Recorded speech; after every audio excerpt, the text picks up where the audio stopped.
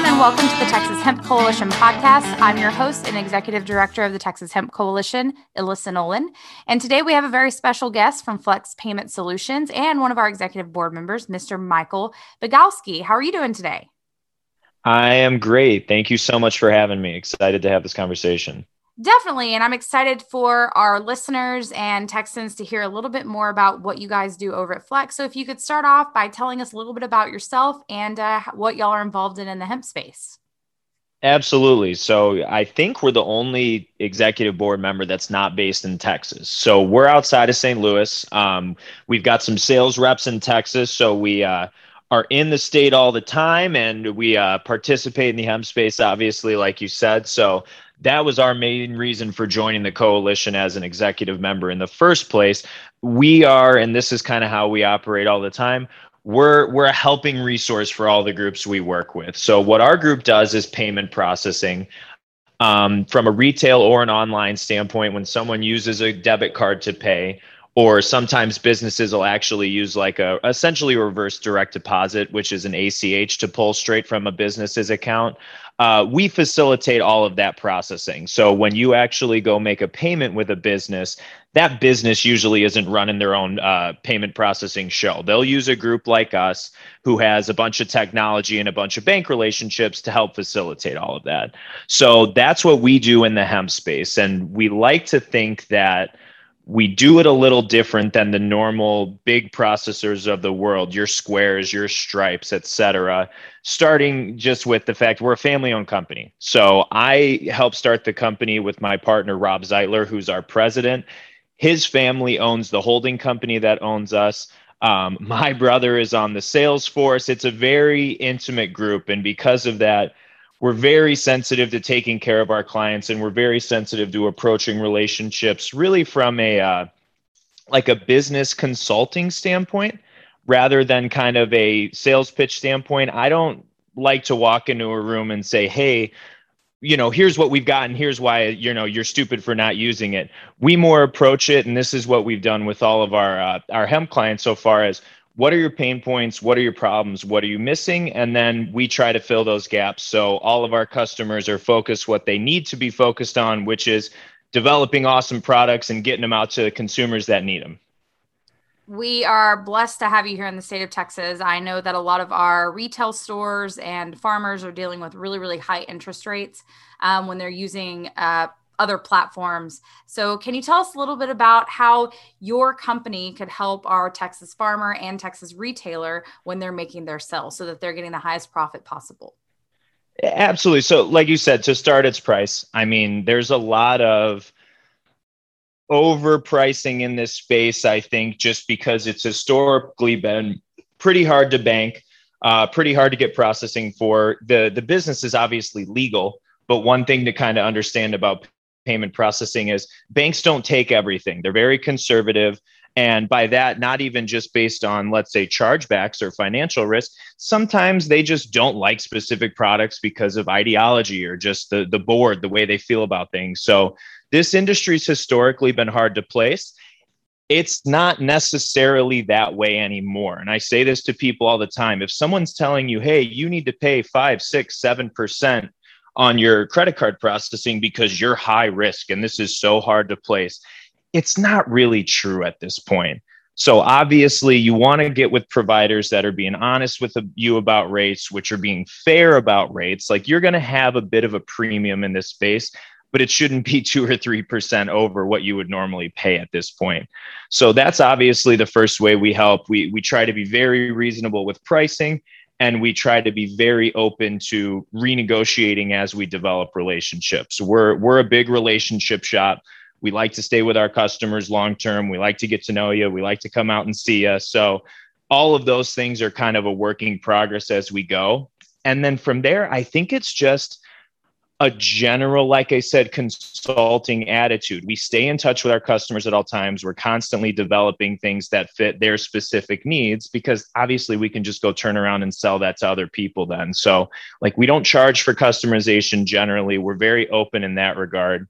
And then one thing I will comment on as well, it's not necessarily a hey, we can get more money out of our product or get better margin out of our product. No, but I think it's really important. And that's, we can provide redundancy. So if you're with a Square now, if you're with a bank now or a Stripe, but you've just got one option, not the best idea in the world. We tell all of our customers all the time, have more than one Flex, have 3 or 4 different payment processors, because if a bank gets weird or if something happens, maybe you try a subscription model, ends up going bad, you get a bunch of chargebacks. Sometimes you'll get booted off of a program for that. And that's just the bank's call. And it's obviously an extenuating circumstance. But if you've got backups there, you don't have a major business interruption. We hear that all the time. We'll get calls from groups, hey, I got shut down. I need you guys to get me up like today. Not always how it works. So having those backups there and those redundancies there for when you need them are really, really important. And one thing that we believe in is not charging huge minimums, so you can have us there as a backup if you need it. And I think that's really important to note as well. There's some groups that'll have you sign up and say, you know, our rates are reasonable and the bank is accepting you, but we need 10,000 or 20,000 in revenue a month out of you guys. Otherwise, we're just going to charge it anyways. That's not something that we believe in either, just because, like I said, we see that redundancy is so important. Right. And, you know, I think that that's something that's becoming more important in the industry. And I wanted to touch on, you talked about banks a little bit. I know that we have a banking act that has been passed federally. So, you know, banks are feeling more comfortable. So let's talk a little bit about that. What are you seeing out in, you know, in your part of, you know, the banking world? Are you seeing banks being a little bit more open to, you know, letting their companies sell hemp products, cannabis products? You know, another one is a hot ticket here in Texas is Delta 8. Absolutely. So I think it's kind of a twofold thing that we're seeing here. So there are, and really this is true about banks, they will allow a lot more leeway on who they allow to bank with them, like checking accounts, hey, you can deposit your cash here kind of thing, versus who they will allow process for them. Banks look at those two things as generally totally separate. So what we're seeing right now is a ton of banks have been contacting us saying, hey, if you've got any groups that need checking accounts, if you've got any groups that, you know, need online banking or any of that, feel free to send them our way. We're open to that business type now, and we're interested in helping them out. So that's been extremely interesting. That's never been the case for us. We're always the one seeking out the banks, trying to convince them. And that's been happening really the last like 3 or 4 months. You know, early this year, some of that got started. So there's a lot of confidence growing there. And then just from the processing standpoint, we're adding 2 more processing banks to our suite. So obviously we're going out and finding more and more people that are interested in working in, you know, the payment system in this space like we do, and obviously getting to know a lot of these hemp clients very well. Yeah, I mean, I think we've all seen a difference in more banks being present in conversations, more of them coming to these expos and conferences to try to reach out to our farmers and our businesses and retailers. It's just been overwhelming. And I know still in Texas, we've had some issues, but hopefully we'll have more people that are interested, or more banks out there that are interested in banking our companies, because we really do feel like this could be an industry, I think we can agree, that is going to continue to grow. Absolutely. No. And I think the biggest thing for the merchant side of this business, you know, the providers of product, you should, I'm trying to think how to put this best. You should feel a little poked and prodded when you're getting onboarded with like a bank or a group like us. They shouldn't just say, hey, give me 4 business docs and we'll get you going.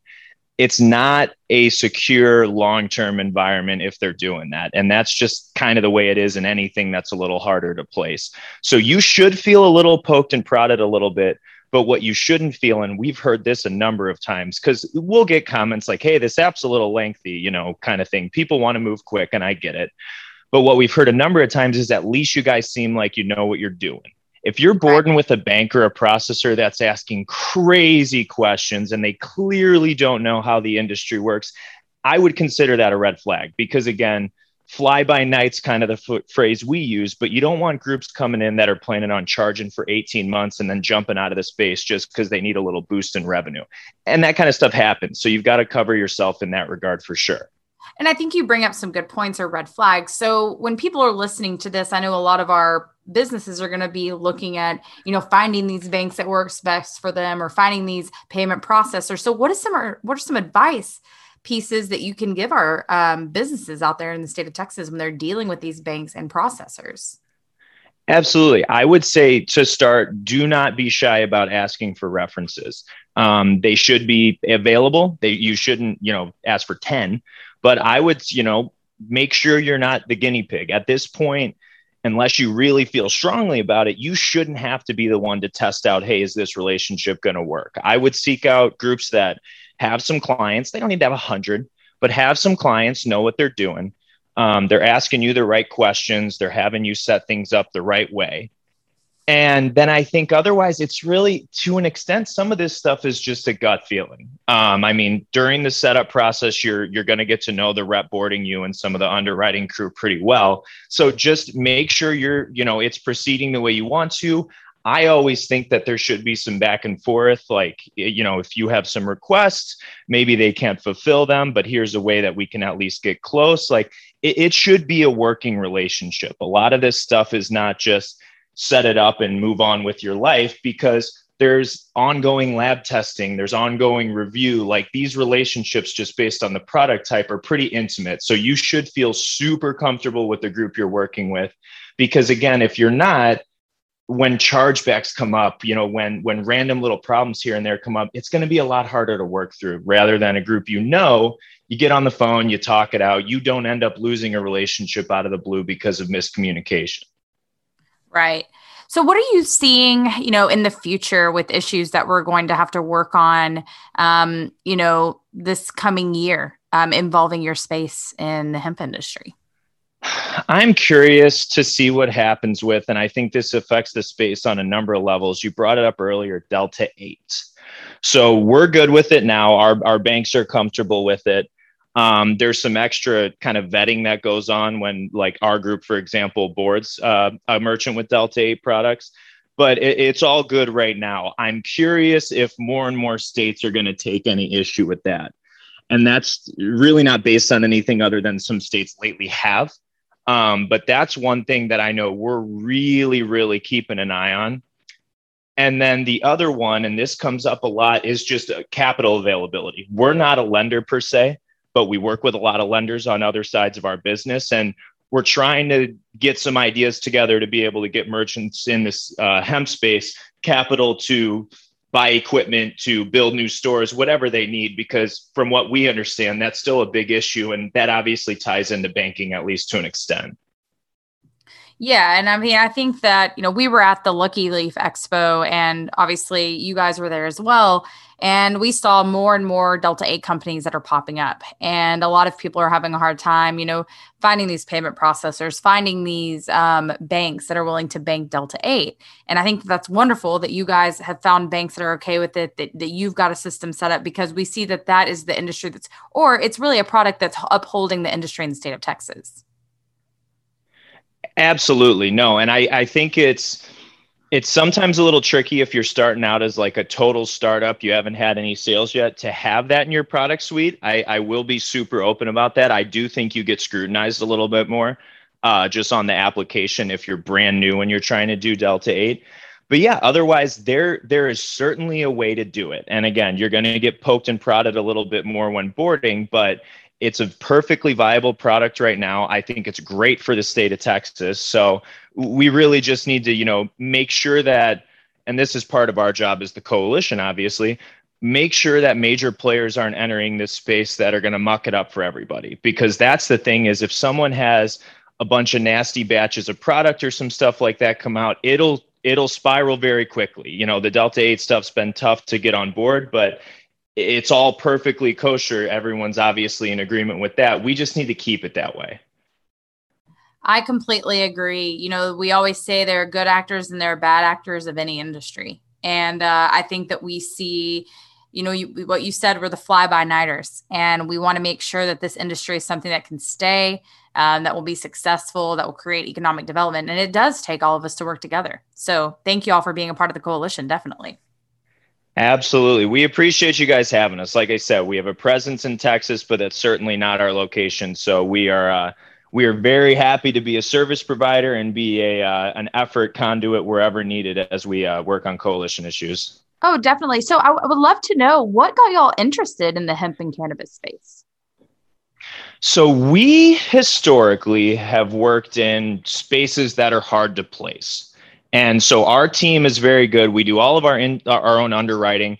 We like do all of our own contract work. So we're pretty nimble in house where we can work in some of these spaces that involve a little bit more effort. So it was really just an industry that came across our plate as, hey, this kind of fits the clientele we normally go after. And once we got a bank in this space, my brother and I are pretty passionate about this stuff. We were both college athletes. We're not big on like painkillers and like kind of the general medicine that, frankly, both of us were pumped with when it was needed when we played. So we are in our company, a lot of we've got users that buy from our clients all the time within our company. So I think our group just believes in the space as well. Makes it easy to talk to people. It makes it easy to maneuver as we need to when we're talking to clients. So I think it's those two things really. It fit our wheelhouse, and then all of our kind of company believes in the space and believes in the benefits. So it was a no-brainer. Well, that's great. We always have to have people that are passionate about the industry and all different aspects of it, because we know that what we're trying to do here in the state of Texas is to build out the infrastructure for the hemp industry, and then for, if there's a possible future cannabis industry in the state of Texas. So, there's a place for everyone. And, I think it's important for our listeners to know that there are payment processors like yourself that do exist to get you those lower interest rates to protect your business. I think it's very important. So, where do you see the future of the hemp industry in our state and nation?